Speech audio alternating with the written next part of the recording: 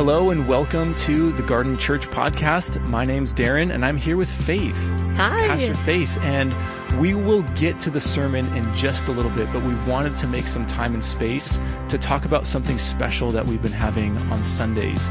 And it's a new song that Pastor Faith, you and your husband Josh wrote, and we've shared it with our community. Tell us a little bit about it. What's the name of it? And where did it come from? Yeah, so it's called We Need You. And I'm going to root this in 1 Corinthians 2 when Paul says, "My message and my preaching were not with wise and persuasive words, but with a demonstration of the Spirit's power, so that your faith might not rest on human wisdom, but on God's power." The first thing that was written for this song was the beginning of that bridge section that says, "We don't need better plans. We don't need clever thoughts. We need your Spirit, oh God." We don't want the wisdom of man. We want a display of God's power, which is really what the world needs. They don't need to see a show, or even in the area of worship, they don't need to hear good music. They need to see a display of the power of God. So it came from that heart cry. And then the beginning of the song kind of sets up this space where we invite Holy Spirit. We open our hearts. We clear out all the distractions, the things that get in the way, and then just simply cry out for more of Him. And it's this longing to be a space where the Spirit would rest as a community. Yeah, I love that. That's such the heart and core value of Garden Church. Exactly. Knowing that the Spirit is present, like He's welcome to the party and we get to celebrate. And I so appreciate the beauty and creativity that you've been cultivating, not only with worship, but just something that we can invite the rest of our community into. And it's so cool when in the recording of this song, it's the first time that we shared it, and it's like people have been singing it for weeks. Yeah. And it was just such a cool thing to experience. And so we're so happy for those of you that have experienced that with us on a Sunday morning, and we want to see just more original songs being birthed from this place that you're talking about, just being saturated in the Holy Spirit. So we are welcoming you to stick around after the sermon, where you can hear a live recording of the song We Need You, and I hope it blesses your heart.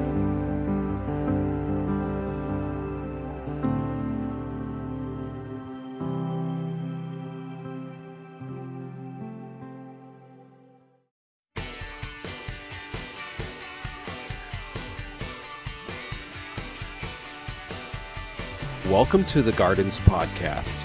This message, titled "The Table Has Been Set," was given by Darren Roundson on April 24th, Easter Sunday of 2011.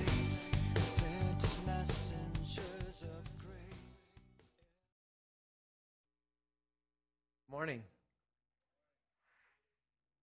His resurrection changed everything. Amen? He's risen.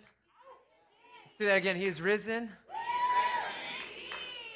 This video does an amazing job of conveying a very unique paradigm that we currently live in a world of despair, of brokenness, of pain, of suffering. Yet we, on Easter Sunday, tell one very unique story that Jesus of Nazareth lived, died, was buried, and was resurrected from the dead, and somehow we have the audacity to say that changed everything. Good morning, guys. My name's Darren, and I'm one of the pastors here, and there's a bunch of new people, so welcome. But I want to share with you, I get the privilege of sharing with you the resurrection story this morning, and I want to share with you a couple of observations about the resurrection and talk about the heart of the message of Jesus Christ and its implications for us this morning. So if you would, let's go together and read the resurrection story out of the Bible. If you don't have a Bible with you, raise your hand and we'll give you one of these red Bibles. We're going to Luke chapter 24. How's the 9 o'clock service doing? Good? First 9 a.m., nobody wanted to sit in the decorated seats. What's up with that? Come on. They're reserved for people like you. Come on. Sorry. Yeah, you guys can sit up here if you want. You might get some spit, but it's cool. Okay, so Luke chapter 24, that's page 860 in the red Bibles. We'll have it on the screen. But we want to read about the resurrection, and Luke is one of the four gospel writers. He writes a very unique perspective of Jesus as a man, a prophet, a teacher, as the Son of God and the Messiah. And he's writing a historical account, a narrative of what happened to Jesus, and giving a testimony To those that will read, those that will understand and follow Jesus, this is a testimony about his life and his resurrection. So let's read the story together, starting in the end of 23. On page 860, it says, "On the Sabbath day, they rested according to the commandment." The Sabbath was a Saturday. Verse 1 of chapter 24. "But on the first day of the week," that's a Sunday, "at early dawn, they came to the tomb, taking the spices that they had prepared. They found the stone rolled away from the tomb. But when they went in, they did not find the body." They did not find the body. Yeah, come on, guys. 9 o'clock. It's the last time I'm going to ask for it. Yeah. Come on. They did not find the body while they were perplexed about this, because that's what happens when you expect to find somebody dead, no longer there. You're perplexed by these things. "Suddenly 2 men in dazzling clothes stood beside them. The women were terrified and bowed their faces to the ground. But the men said to them, 'Why do you look for the living among the dead? He is not here, but has been risen.'" That's right. "Remember how he told you while he was still in Galilee that the Son of Man must be handed over to sinners and be crucified, and on the third day rise again." Then they remembered his words, and returning from the tomb, they told all of the 11 and all of the rest. Now it was Mary Magdalene, Joanna, Mary, the mother of James, and the other women with them who told this to the apostles. But these words seemed to them an idle tale, and they did not believe them. Okay, so the early account of the resurrection story, we have, according to Scripture, the women who wake up early because the men were sleeping in. And the women go to the tomb first on the day after Sabbath, a Sunday. And they bring spices, expecting to embalm the body of Jesus. They're expecting to bury Jesus. And they go to the tomb, and he's not there. And they're confronted by, all day. Just today, though. No, I'm just kidding. And the angels say he's resurrected from the dead. And they go back to tell the apostles and the closest friends of Jesus, they don't even believe that Jesus was resurrected from the dead. And we continue in the story. Verse 36, let's see what happens. "While they were talking about this, Jesus himself stood among them and said, 'Peace be with you.' They were startled and terrified and thought that they were seeing a ghost. He said to them, 'Why are you frightened? And why do doubts arise in your hearts? Look at my hands and my feet. See that it is I myself. Touch me and see, for a ghost does not have flesh and bones, as you see that I have.' And when he said this, he showed him his hands and his feet. And while in their joy, they were still disbelieving and still wondering. And he said the most convincing thing you would ever say if anyone questions whether or not you're resurrected from the dead. 'Do you have anything to eat?' And he ate in front of them." I love this resurrection story. You have people, the closest friends of Jesus Christ, doubting his resurrection. He's standing in their midst. He's saying, "Touch my hands, touch my feet, see where they pierced me. I'm here physically talking, breaking bread, physical stuff." And then he says to them the most compelling thing, "Do you have anything to eat?" And the early story is a fascinating story where the earliest accounts of Jesus are these accounts of Jesus walking, of people doubting, his closest followers, doubting whether or not it was him. It's just this provocative story of the resurrection, and it's the greatest story we get to tell. And this morning, I want to share with you 3 observations real quick about the resurrection. First of all, one thing that we have to say is that the resurrection changes the way the world works. Would you agree with me? Would you agree that it is our general human experience that when someone dies, they stay dead? Would you agree that we don't need a doctor necessarily to tell us that someone, when they die, they stay dead? We don't need a PhD to know those things. That is how the world works. But at the earliest and the most foundational level of the Christian story, we have this understanding that Jesus died and raised from the dead.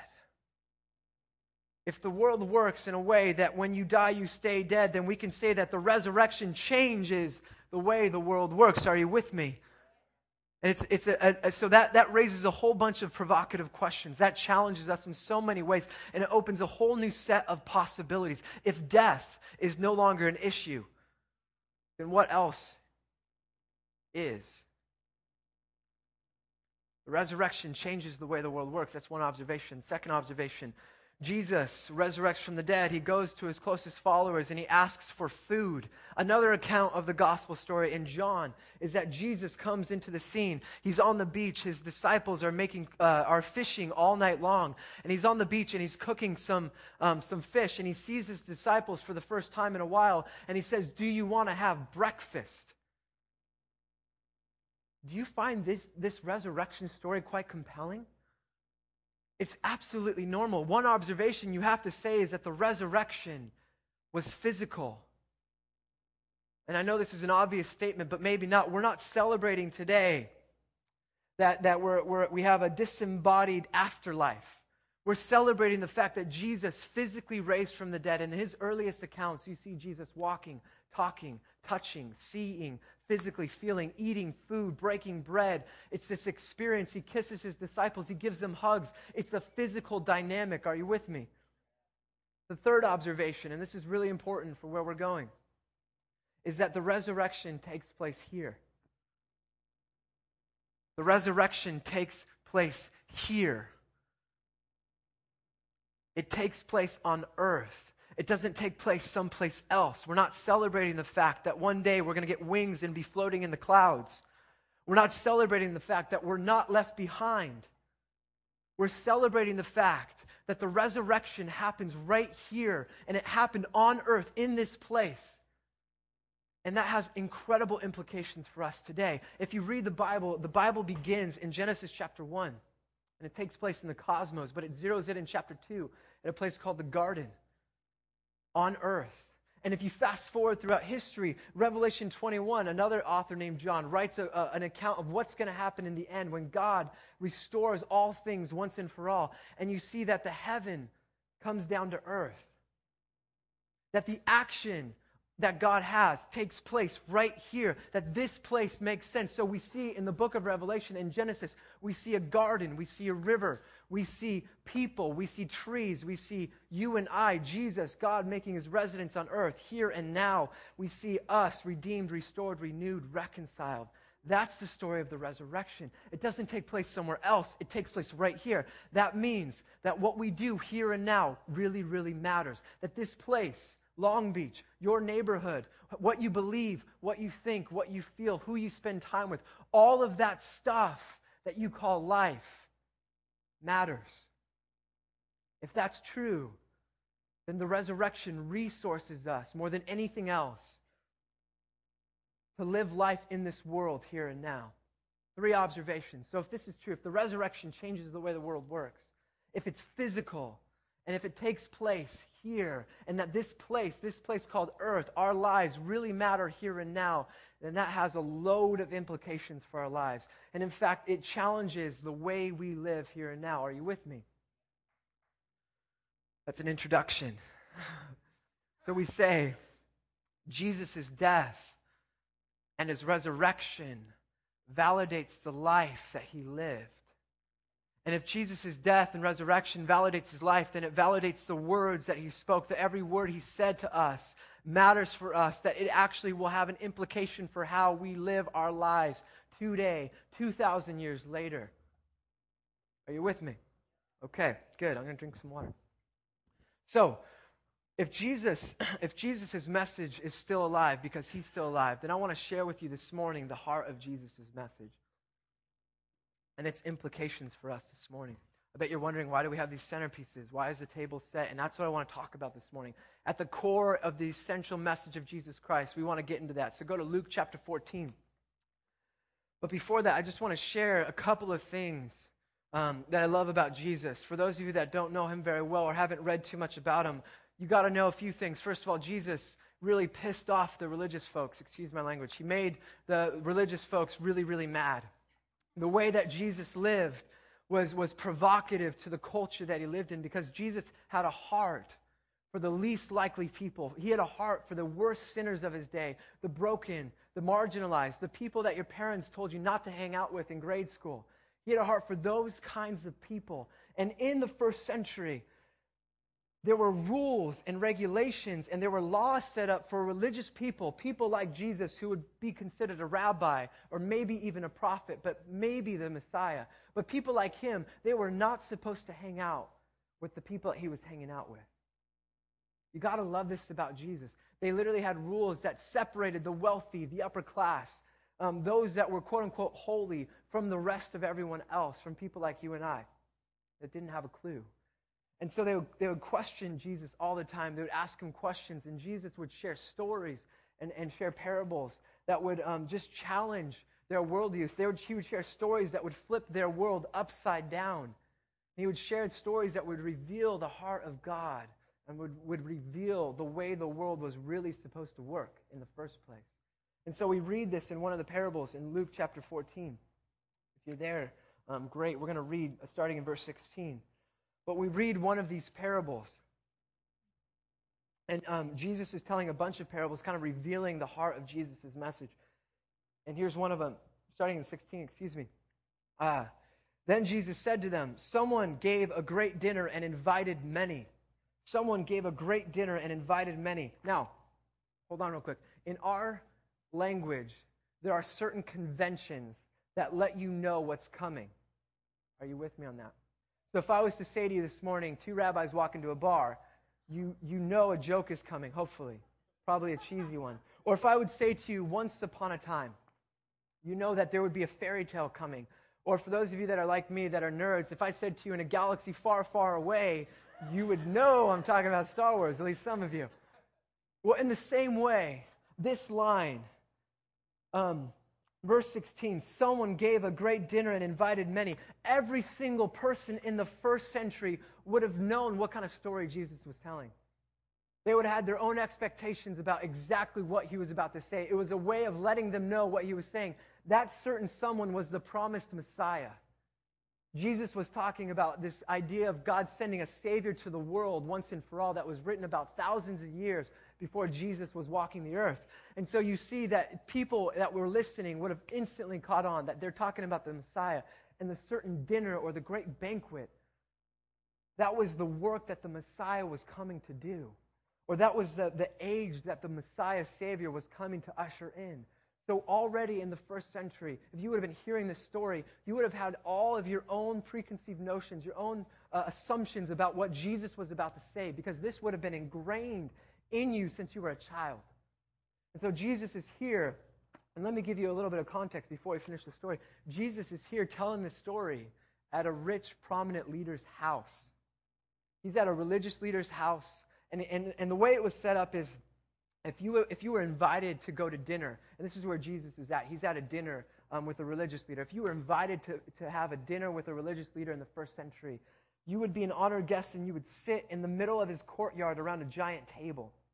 And so you'd have all the honored guests literally around this giant table talking and discussing, eating, taking a long time to eat a huge meal. Usually took hours and hours and hours in the first century. And on the outside of the courtyard, in the back, pressed up against the wall, you would have the poor. You would have the needy. You would have the cripples, the beggars, what we call marginalized, those that live in the cracks of our society.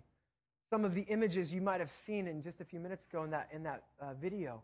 But you have literally around the table of the courtyard, you have those that have nothing begging, and their job was to not cross the barrier, which was invisible. Jesus is literally sitting with the haves, the religious elite, and he's around him, surrounding him, are the have-nots. The people that Jesus is getting in trouble with for hanging out. The religious leaders give him grief because he hangs out with these types of people. So Jesus is literally in that type of scenario. Can you picture it? Can you picture just the ceiling of disparity, of brokenness, of injustice? And then we read this story, a very, very common story that would have been told so many times by so many different rabbis, but Jesus gives it a twist. And here's the story, verse 17. At the time for the dinner, he sent his slave to say to those who had already been invited, "Come, for everything is ready now." But they all began to make excuses. The first said to him, I have bought a piece of land and I must go out and see it. Please accept my regrets. Another gave an excuse and said, hey, I've bought 5 yoke of oxen and I'm going to go try them out. Please accept my regrets. And the other said, I just got married, therefore I cannot come. So the slave returned and reported this to his master. So the Messiah comes, the Messiah figure, this certain someone comes and tells the guests that have already been invited to this place to come. The dinner's ready. And then in the first century, you have the lame excuses, one after another. These are absolutely funny. Jesus was telling the story around the dinner table, and people would have been chuckling at these excuses. The first one, hey, I bought some land. That's like saying, hey, I just bought a house, and I haven't seen it yet. That's ridiculous. You don't do that, right? Unless you get conned into something. The second one, it's like buying the oxen. It's like buying an SUV and not test driving it before you buy the SUV. It's just common. This is not what you do. And the third one is just if you get married, and I guess it's the same. If you get married, it's just like getting married and having an excuse to be married, and that's totally fine. That's a good excuse. But so there's 2 lame excuses and 1 good one, and then the story continues, and this is where you see the twist. This is where the religious people would have been angry, and this is where the people on the outside would have gasped. You got to love Jesus. So the slave turned and reported this to his master. Then the owner of the house became angry and said to his slave, go out at once into the streets and lanes and into the town and bring in the poor, the crippled, the blind, and the lame. And the slave said, sir, what you have ordered has been done, and there is still room. Then the master said to the slave, go out into the roads and lanes and compel, literally twist their arms to come in, so that my house may be filled. For I tell you, none of those who were invited will taste my dinner. Jesus tells a story that would have been known. But its turning point is absolutely devastating to the systems that were set up. You see, this would have been a controversial ending. Jesus says a defining moment. He has a defining moment with the religious leaders, and he says to the people around the table that those that you were expecting to get in, they're going to be too preoccupied for the greatest party ever thrown with their personal stuff.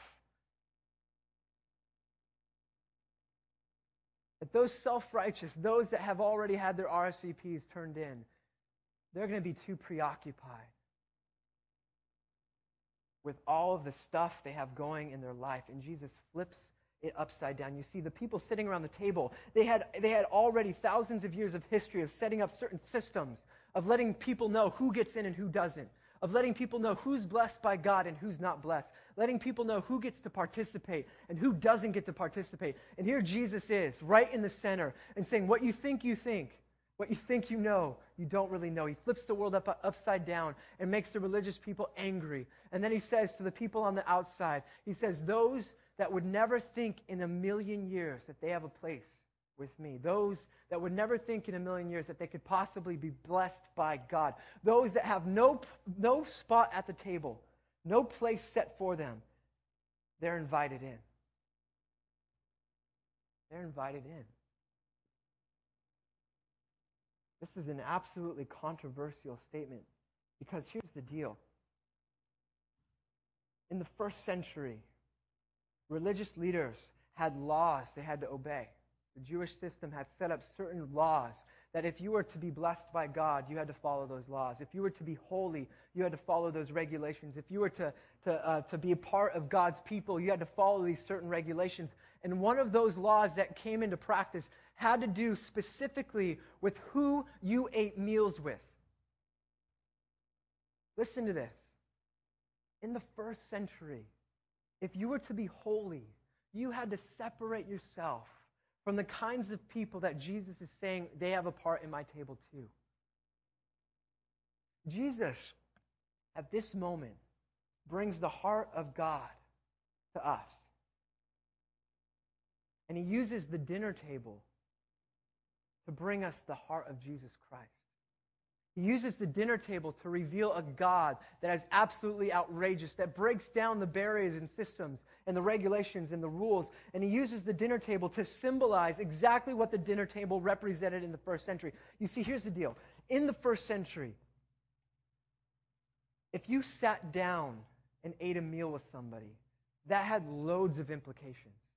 Still to this day, an Orthodox Jew will not sit down with somebody and have a meal unless they embrace that person, unless they accept that person as they are and not as they should be. The dinner table, this table, if you were to sit down with Jesus or with a Jew in the first century, it's simply saying that you extend grace, you extend friendship, you extend shalom, wholeness, you extend forgiveness with this person. And so in the first century, you would never do that with somebody who was a sinner. Because that means that you are either a sinner like them or that you've graciously forgiven their debts. You see what Jesus is doing? You see what he's doing with one little story? He flips the world upside down and he reveals the heart of God. And this is the message. This is the point I want to make this morning. This is the only thing. That God comes into our brokenness. He comes into our imperfections. He comes into the mess of our lives, wherever we are, meets us where we're at, and says, I love you as you are and not as you should be. I accept you as you are and not as you should be. That Jesus tells a story of a God who embraces us, who extends himself to us, that offers his life, his forgiveness, his wholeness into us, for us, where we are and not as we should be. That is the most compelling story I've ever heard. Every other religion has it a different way. Our religion, our understanding of God is a God who breaks down those walls and meets us where we're at. Jesus, the Son of God, when he describes his Father and he describes what his kingdom is like, he says it like this. He invites us to pull up a chair in our brokenness. He says to sit down in our imperfections and to dine in the weight of our sin with the Savior of the world. That's where it begins. You could say it like this. The heart of the message of Jesus and the resurrection is simply this. It means that whatever you think you are, whatever label you've accepted by the world, whatever value you think you have, whatever you've done in this life to whoever you've done it to, however you've participated in the destruction of all things on this planet, whatever junk you've carried in here, whatever track record you have, whatever it is that you think you value, whatever the things that have placed value on your life, whatever that stuff is, that no longer has to define you because of Jesus.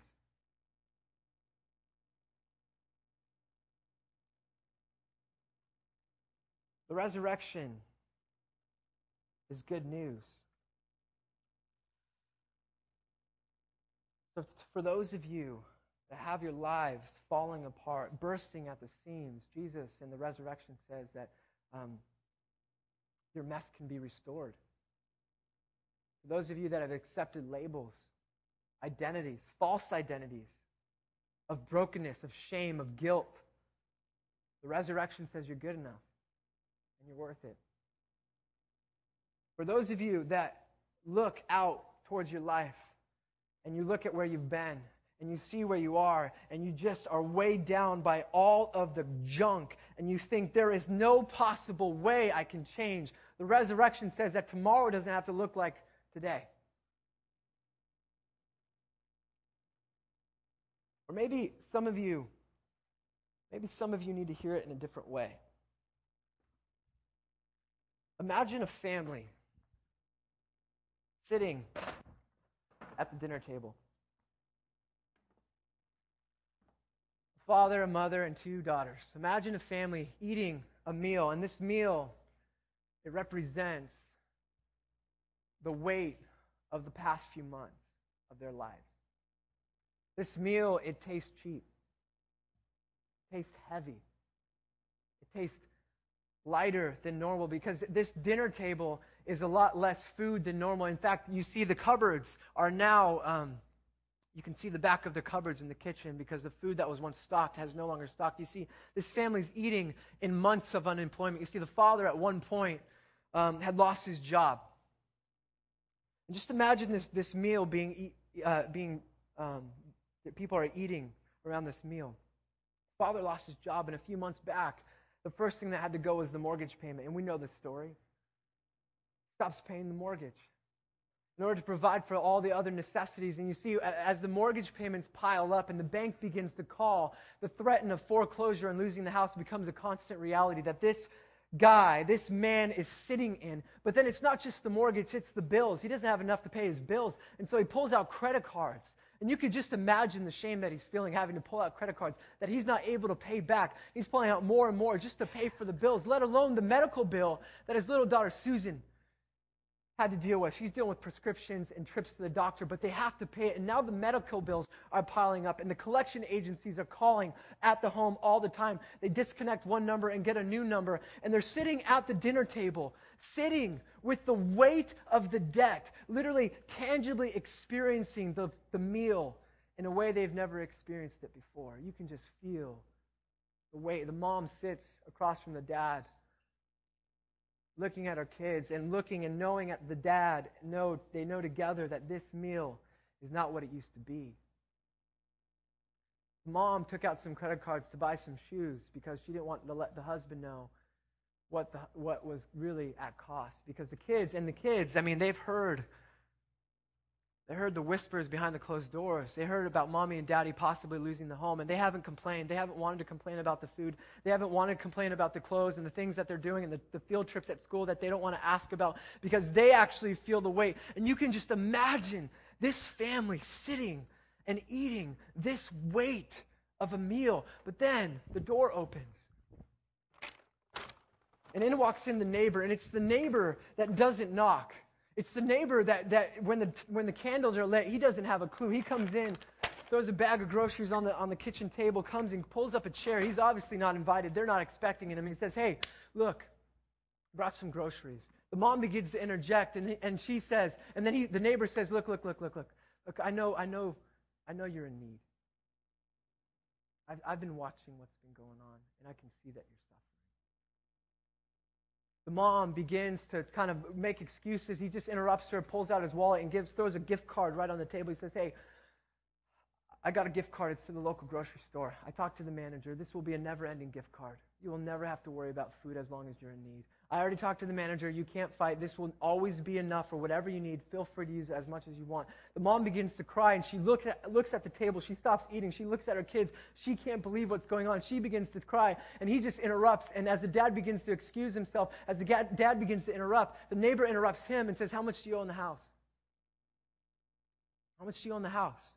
He's refusing to answer. "How much do you owe in the house? Tell me how much you owe in the house." He starts giving. He's like, "No, not the back payments. How much do you owe on the entire house?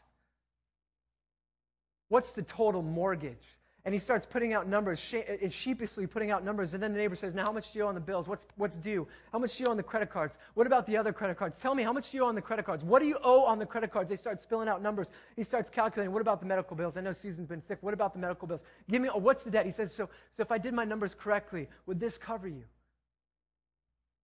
As the eyes of the father begins to cry and tear, the mom is hysterically weeping. He says, "What if I just add an extra zero? Would that cushion you in this season of need?" And as they begin to cry and make excuses, he slams his hand on the table and says, "Have a nice dinner."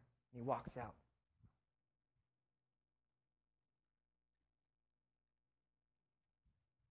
And to the degree that you can feel the weight of that dinner table for that family, to the degree that you could feel the look in the eyes of that couple as they see their debt paid and all of the implications that it has on their home, on their finances, on their kids, on their meal, then you can understand what the first Christians understood when they said that what happened on the cross is what happened there, that Jesus paid the ultimate price to forgive our sins. It was a settling of debts once and for all. The resurrection is about freedom. And that's about it.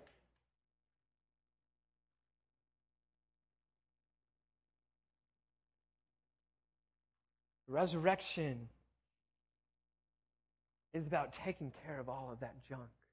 The early Christians knew of the type of debt they were dealing with. It wasn't just a financial debt. It wasn't just a little bit of guilt. It was the kind of debt, and maybe some of you guys feel this, it's the kind of weight that centers in on your soul, that weighs down your soul. And what Jesus does is he takes that and says, I can handle it. Resurrection is about freedom.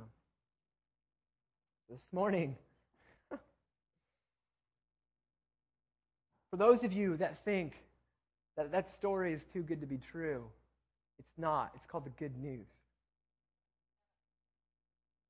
That's the God we celebrate. This morning, that's the story we celebrate. This is the Jesus Christ that we worship this morning. And if you know some other Jesus, that's not the Jesus of the Bible. And this morning, we're simply celebrating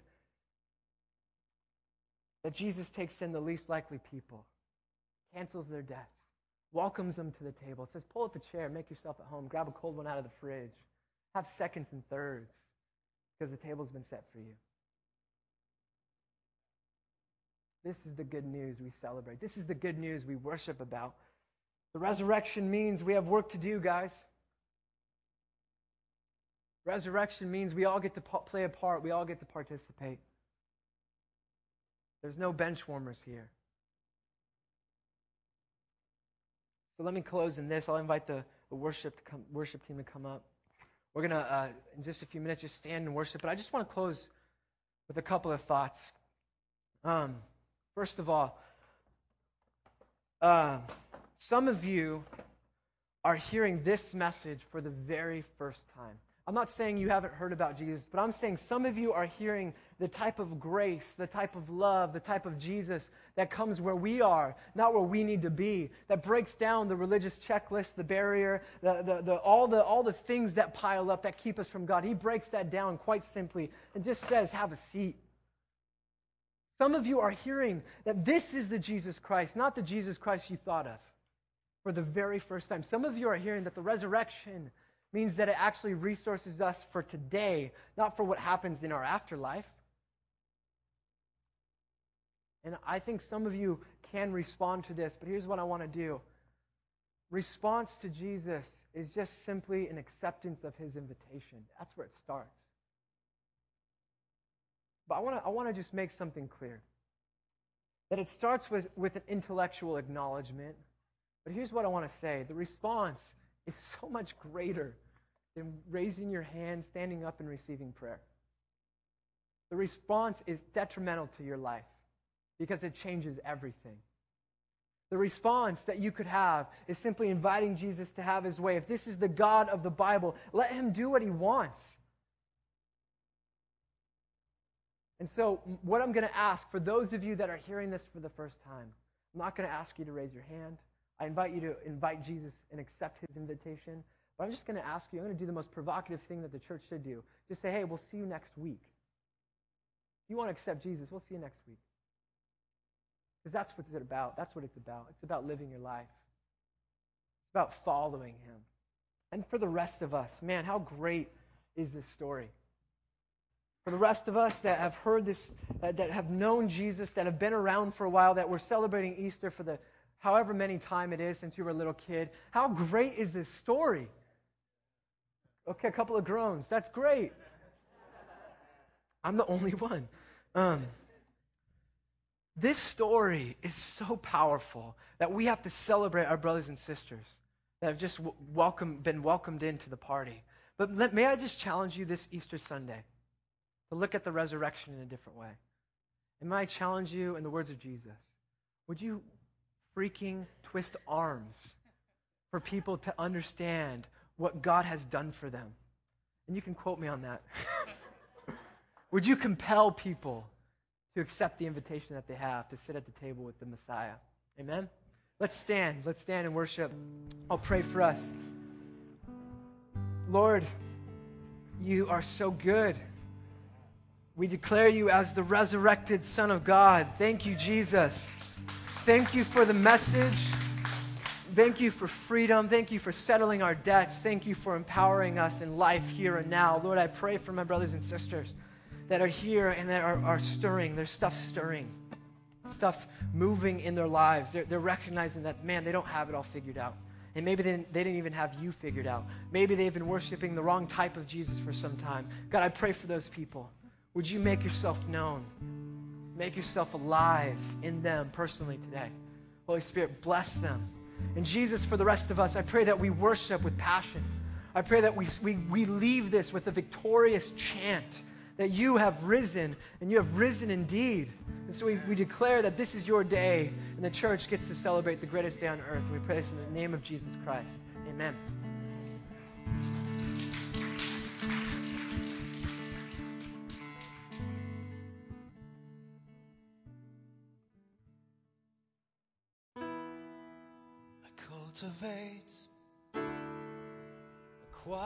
Thanks for listening. If you'd like to hear other messages from the Garden, or if you would like to find out more about the Garden Church, check out our website at thegardenlb.org.